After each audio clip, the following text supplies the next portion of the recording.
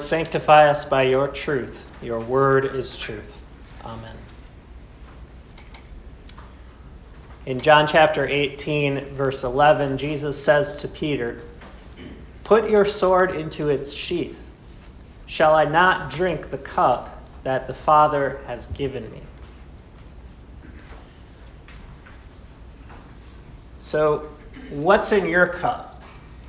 If this were your cup and it's representing something you're going through or something you've gone through, it represents your life. What's in it? It was an ancient tradition of the Jews in the days of Jesus to celebrate the Passover with wine. They would enjoy their meals and they would share wine at the Passover meal. As it says in Psalm 104, listing the many blessings and goodness the Lord provides, he opens his hand and satisfies the desire of every living thing. It mentions wine that gladdens the heart of men. So it became a tradition among the Jews to lift up the cup of wine throughout the course of the meal. 4 times they lift the cup. 4 times they remember and give thanks for what the Lord did in the Exodus. However, wine couldn't have been something that they enjoyed from the very beginning as slaves. Instead, it represents something that they could only celebrate once they were in the promised land, once they came to the destination of God's promises, once they could plant their grapevines, once they could harvest them, and once they could make the wine that they could put in the cup to lift. And so as a remembrance of blessing and thanksgiving that God accomplished what he said he would do. Has God accomplished what he said he would do for you? What has he put in your cup? Maybe you remember drinking something more bitter. Maybe you've had that experience, not quite as bitter as slavery, but bitter enough that you can remember a time when you weren't drinking wine from your cup, but something more sour. As they remembered the joy of reaching the promised land, it wasn't all joy that they remembered. They also had the bread, the unleavened bread, the bread that represents the haste that they had to leave Egypt, along with the bitter herbs representing the bitterness of their suffering. Before the sweetness and salvation that the Lord would put into their cup, there was a cup of bitterness, of suffering. And now Jesus says to Peter, "Shall I not drink the cup that the Father has given me?" So what was in Jesus' cup that night as he was in the garden, ready for what was coming, and he says he has to drink what's in the cup? Tonight we'll look at that cup that Jesus lifted the night where he was betrayed, and also the cup that you lift tonight. In Matthew's gospel, on that same night of his betrayal, he recounts a conversation between the disciples and Jesus. And they're debating about greatness. Who's the greatest disciple? And as they're going back and forth, Jesus chimes in. James and John are jockeying for position. Which brother is greater in Jesus' eyes? Which one would be given the privileged right-hand seat next to Jesus? And Jesus responds, "You don't know what you're talking about. Are you able to drink the cup that I have to drink?" In their misguided wisdom and pride, they say, "We're able." Jesus knows far better than they will ever know what they're really saying. Jesus knows that the cup that he has to drink, the greatness that he would achieve, would have to come through total submission, sacrifice, and suffering. In the Garden of Gethsemane, Jesus is praying to his Father, and he refers to this cup again. In agony, as he's being tempted in a way we could never comprehend, the trial was so great that Jesus begged his Father to take that cup away. If there's any other way, Father, he said, take this cup from me. Nevertheless, he prayed, not my will, but yours be done. And so here again in our text in chapter 18, as Judas approaches with an armed escort with swords and clubs, Jesus steps forward to willingly give himself up. Peter, as the disciple who acts before thinking, impulsively draws his sword and strikes at the servant. Jesus responds to Peter, put your sword in its sheath. Shall I not drink the cup that the Father has given me? This cup that Jesus is talking about comes from the book of Jeremiah and Isaiah. The cup that Jesus is referring to was prophesied by Jeremiah in chapter 25. Jeremiah is lamenting the people's stubbornness, their rebellion against the Lord. He says that they never listen. And the Lord says, I have persistently sent my prophets time and time again to preach to you, but you won't listen. And so he says, because of this, an hour is coming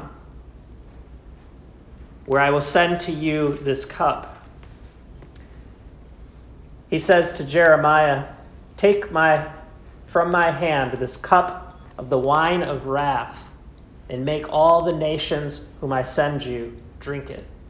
And they shall drink it and stagger and be crazed because of the sword that I am sending among them.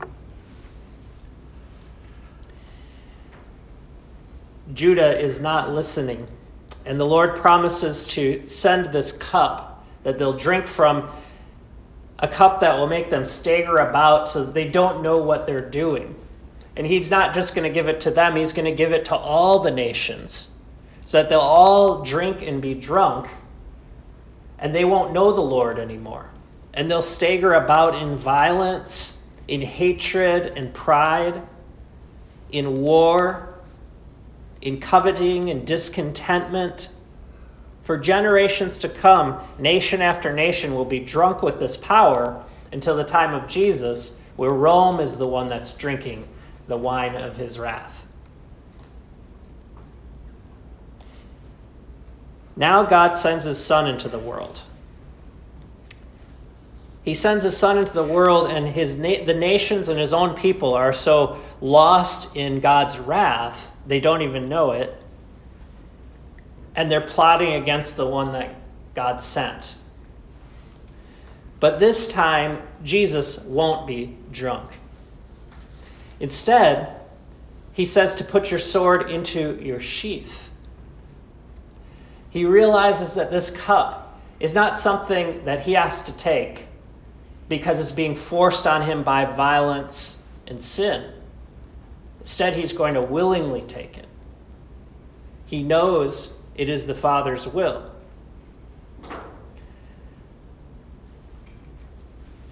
It's so severe to drink this cup that it represents all the nations' disobedience. So severe that Jesus would pray if there's any way to spare him from this. He would find a way, but there's no other way.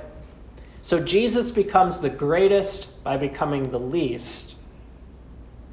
And he says, thy will be done.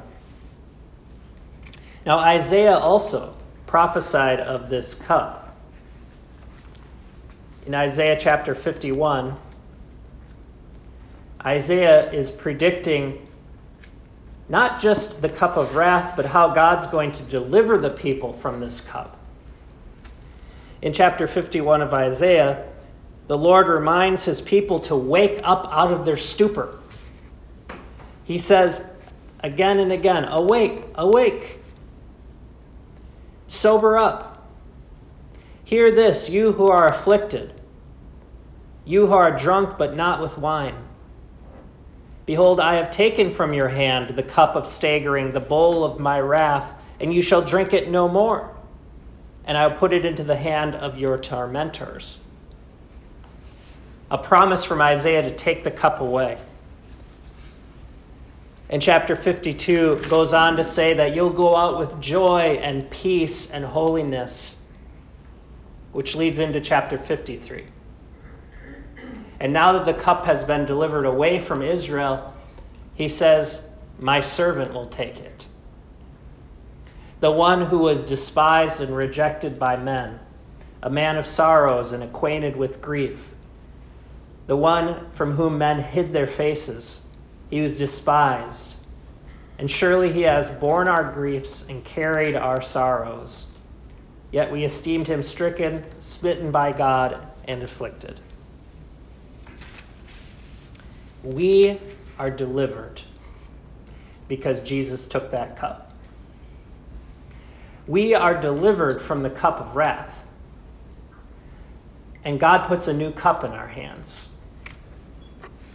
It's the cup spoken of in Psalm 116, which we'll be saying right before communion.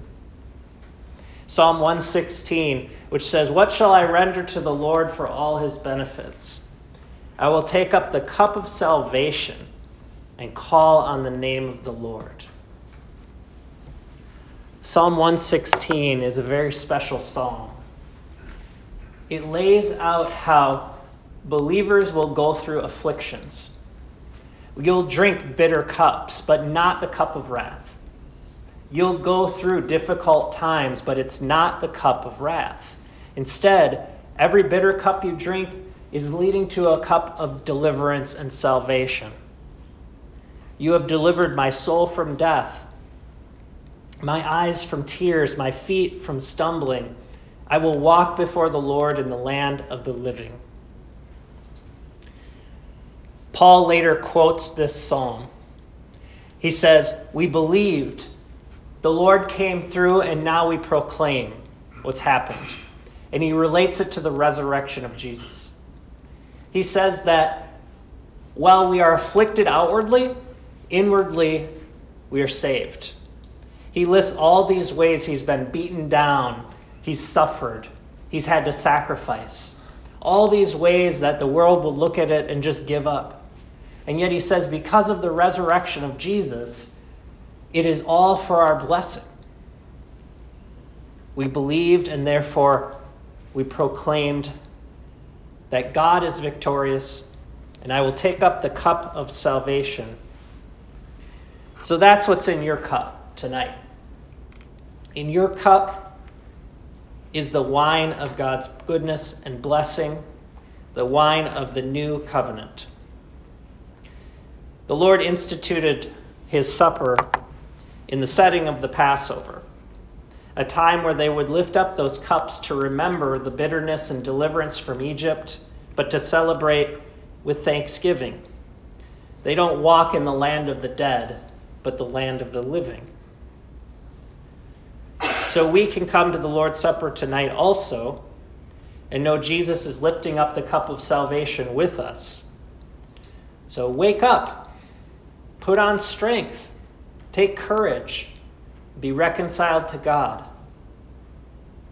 And remember, Jesus has swallowed the wrath down, risen victorious, and pours out into your cup his Holy Spirit.